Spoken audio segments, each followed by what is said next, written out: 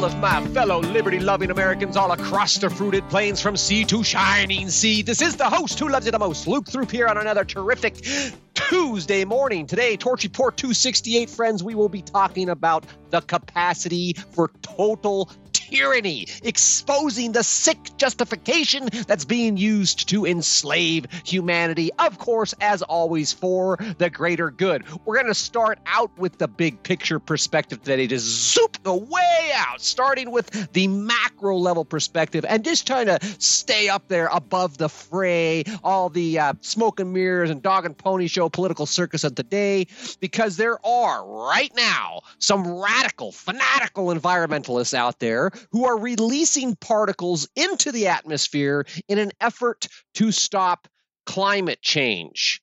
I'll say it again. There are radical, fanatical environmentalists releasing particles into the atmosphere in order to stop climate change, and they're calling it, get this, geoengineering activism. Geoengineering activism, I mean, it's going to be a booming career field with the coming of age of all of these woke minions going through the public indoctrination right now. At any rate, friends, it begs two obvious questions. Isn't this also changing the climate? I mean, this is the epitome of man-made climate change, is it not? And then, of course, the more obvious question, what could possibly go wrong? We got a bunch of quacks out there trying to, shoot particles into the atmosphere to stop the sun from shining on planet Earth.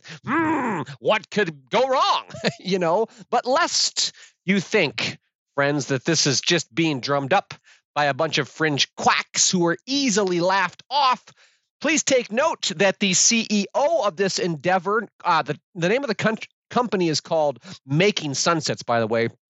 But the CEO is this guy named Luke Eisman, formerly of the Y Combinator, the big tech accelerator behind such everyday enterprises as Airbnb, Coinbase, DoorDash, Dropbox, Reddit, and Stripe, just to name a few. This guy knows how to build a company and make it work, does he not? And now he's behind this Making Sunsets, basically, tuning out the sun so we don't scorch the earth and all die, go the way of the polar bears. Says Eisman here, quote, "We joke / not joke that this is partly a company and partly a cult," he says. "Climate change is such a grave threat, and the world has moved so slowly to address the underlying problem that more radical interventions are now required. It's morally wrong, in my opinion, for us not to be doing this," he says. "What's important is to do this as quickly and safely as we can. Period." End quote. So he is fully justified in his own mind. It's morally wrong, in my opinion, for us not to be shooting particles into the atmosphere to stop climate change. Friends, is that not a very impressive moral imperative? I mean, they joke / not joke. The company culture is, we're kind of a cult. No, you are a cult. If you believe that shooting particles into the atmosphere to stop climate change is a good idea, you might be in a cult. Maybe you should drink some Kool-Aid and wait for the spaceship to land. It'll save us all from climate change, okay? When they say it's morally wrong not to manipulate the climate by launching tiny particles of sulfur into the stratosphere, it's mind-boggling. They're even selling these cooling credits to other woke corporations. Good sense and science be damned, friends. That is the epitome of a cult mentality. And it would be a mistake to simply laugh off such lunacy, because these guys are very well funded. They're dead serious about conducting these mad scientist type experiments. And worse yet, this infectious cult mentality is pervasive amongst both the global elites and the mindless minions they so daftly manipulate, friends. Do you recall the global One Health initiative, the one agenda to rule them all? You recall that? You should if you've been with me for a while, because I have been ripping on the One Health initiative since this insidious plot, exposing it for what it is since back in May, pointing out the fact that they make insane claims like the idea that COVID-19 was mutating because it was running rampant through all the wild deer populations, and thou shalt not eat the king's deer, because if that's how you're getting mutated viruses, just like the mutated virus that escaped from the top secret biolaboratory and leapt, off the shoulder into the fish market or a bat or something. It's this whole idea of zoonosis is the greatest reservoir of infectious disease. It's bolstering the narrative that zoonosis is the greatest source of endless invisible enemies. And, in taking a look at that and exposing the fact that our own government, very gleefully rubbing together their money-grubbing hands, they've embarked on a whole of government approach to participate in this bogus globalist agenda. It is all about the globalist agenda, the Great Reset, centralizing power control, doing away with property rights. You'll own nothing. You'll be happy. Eat bugs. They're going to take control of the means of production and consumption, supply lines, etc. That's all part of the Great Reset, all part and parcel. And at any rate, from Torch Report 123, How the WHO Takes Over the World, I want to share this little excerpt with you. Quote, "At the surface level, all of these initiatives are dripping with altruistic intent. It sounds as if the whole world is working together to protect humanity from the threat of infectious disease, striving to prevent future pandemics from causing COVID-level calamity. There is no doubt that a global-level response will help save lives. And saving lives is the most important thing, right? Wrong! Embedded in the language is the authority to dictate national responses to any event the WHO deems a threat to global health, culminating in the new One Health agenda that links human health to environmental health, read that as climate health, effectively extending their mandates to regulate all human behavior. The One Health agenda, my friends, links human health to climate health, and it effectively gives them the mandate, the moral supremacy, the moral justification to regulate all human behavior. Going on here, the One Health agenda offers an endless supply of threats that the government alone can protect us from, because they alone can test for and identify these new pathogens. How the hell are we supposed to know if the deer have COVID-19? Thus, the invisible enemy is always ready to strike, set to infect the heart of humanity with fear and cause people around the world to enslave themselves out of an abundance of caution." End quote. That was a pretty good write-up there. Torch Report 123. The audience has grown exponentially. Welcome to the new members of Patriot Club. Welcome to the new members in the listening audience here. This has been a journey of learning. And I say the Torch Report is a truth you can trust, not because I'm asking you to take my word for it, but because I do all the research to present the links so you can dig in and develop your own informed perspective. Now, friends, never forget that these policies, these One Health agenda policies, etc., from the international level all the way down to the local level, these policies are being driven by the same radical environmental cult that's actively trying to fight man-made climate change by injecting chemicals into the atmosphere.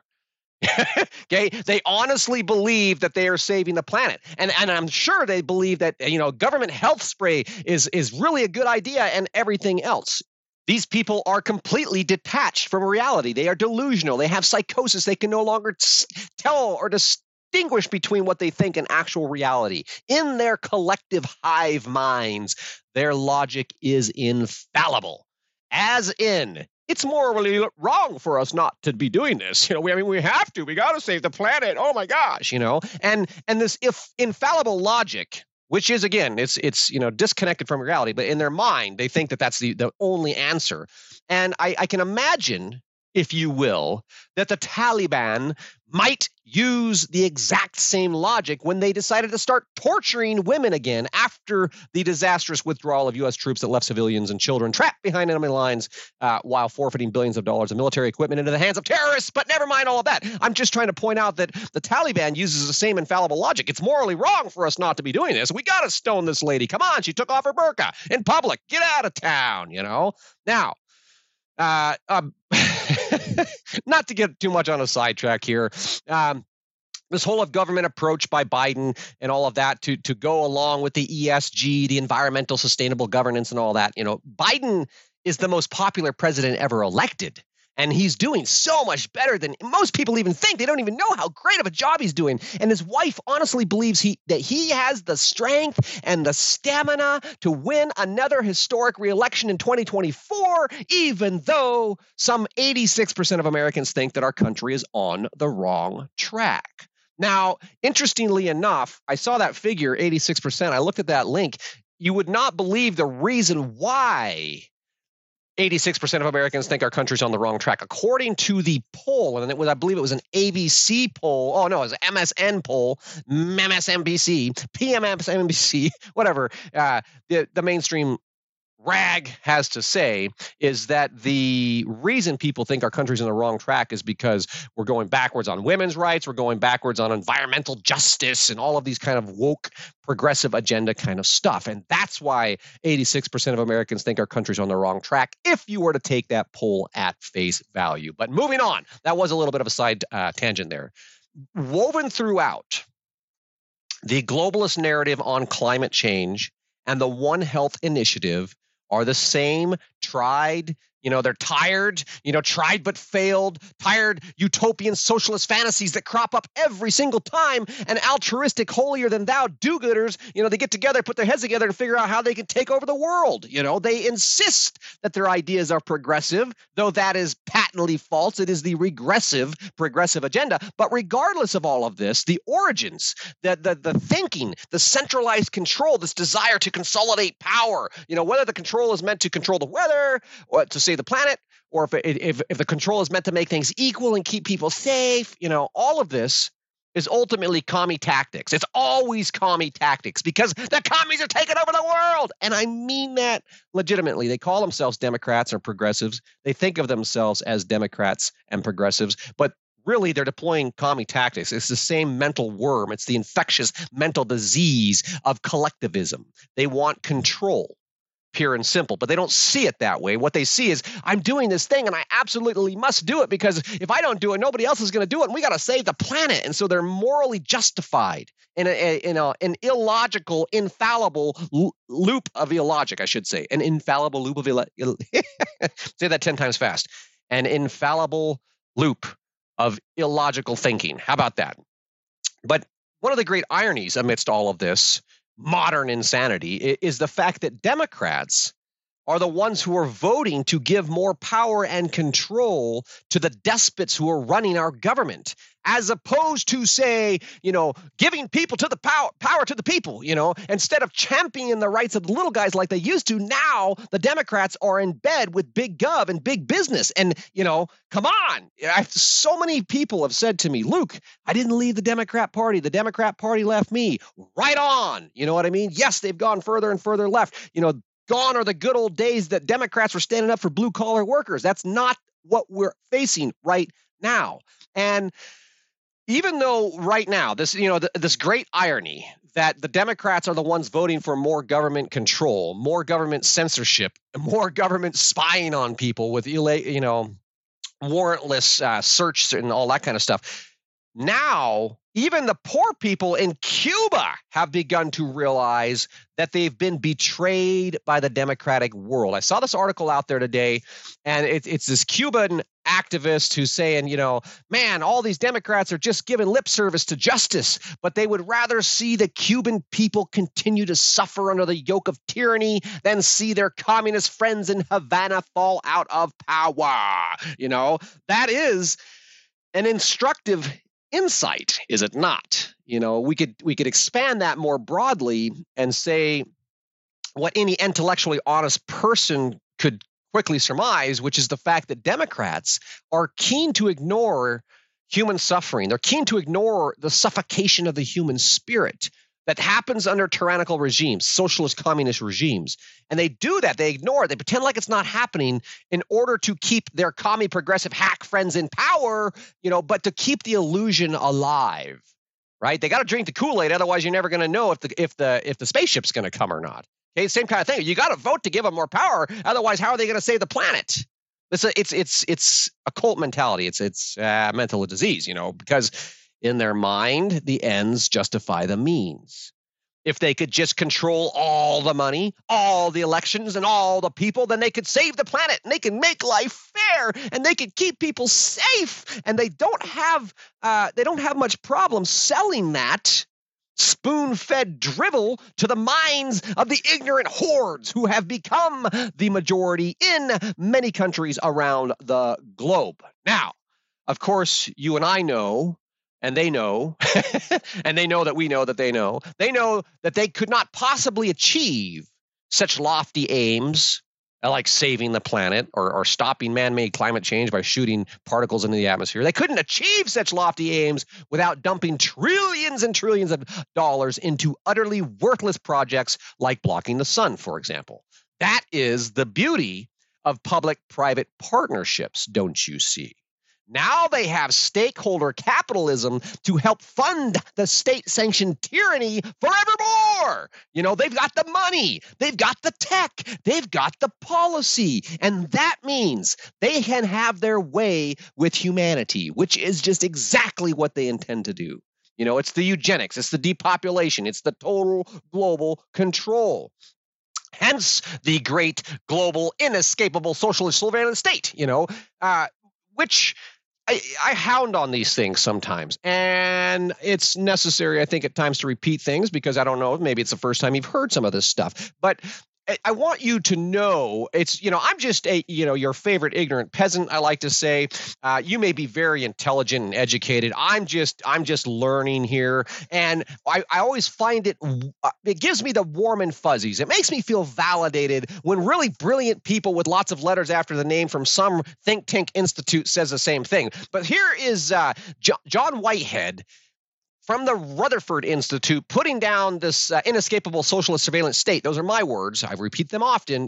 He's putting them in more specific terms. Says John from the Rutherford Institute, quote, geofencing dragnets, fusion centers, smart devices, behavioral threat assessments, terror watch lists, facial recognition, snitch tip lines, biometric scanners, pre-crime, DNA databases, data mining, precognitive technology, contact tracing apps. What these add up to is a world in which, on any given day, the average person is now monitored, surveilled, spied on, and tracked in more than 20 different ways by both government and their corporate eyes and ears. Big tech, wedded to big government, has become Big Brother. End quote. And that Big Brother, of course, referencing the Orwellian 1984 Big Brother, they're there. He goes on to make the point here. There's a link there in his in that expert that goes to the article that outlines those 20 different ways you're being tracked, okay? Worth checking out. But he goes on to make the point that the government is selling all of this as a way to keep people safe. In order to protect people from the bad guys, we have to surveil everybody everywhere all the time, And he points out the government's definition of a bad guy is extraordinarily broad. And I would say that they've been whittling that down. Of course, now we know it's MAGA extremists and parents, parents protesting against perverted curriculum at schools. These are the domestic terrorists and all that. But they've been whittling away at this definition and really getting it down. They more or less tailored it to mean anyone's narrative or the authority of the state. Those are the bad guys. Those are the people who are a threat to democracy and all of that. And I think the ongoing Twitter files saga is a case in point there. I put a link in the article today, friends. It goes to the batch number 6 of the Twitter files that basically says, these guys are lapdogs for the deep state, which, come on, who didn't already know that? But it's darker than just big tech collusion and state-run censorship. Remember, we're zoomed way out at the macro level here. We can go back to 1975. U.S. Senator Frank Church declared in 1975 that the U.S. government had perfected a technological capability that could be turned against the American people to effectively impose what he called total tyranny. And he emphasized that under such total tyranny, under this total surveillance state, there would be no way to fight back.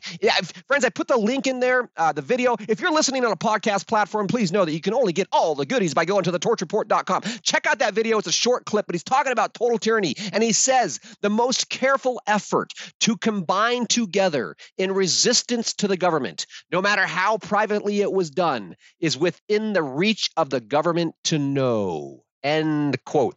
U.S. Senator Frank Church, August 17th, 1975. So there you have it, my friends. That was then, and this is now. And when we add in weaponized AI and sentinel surveillance and algorithmic social interventions, and now you have a government that is fully equipped and to covertly manipulate the masses, to determine the outcome of elections, and consolidate virtually unlimited power, profit, and political control in the hands of the elite sociopaths who are hell-bent on ruling the world. Friends, and do not forget, please do not forget, that all of these people have been indoctrinated into the same radical, fanatical climate cult. They are convinced that they must control you for your own good, and they feel justified in doing so. Now they've got all the tools and the strategic partners they need to pull it off. But friends, I'll leave you with this. Resist we must.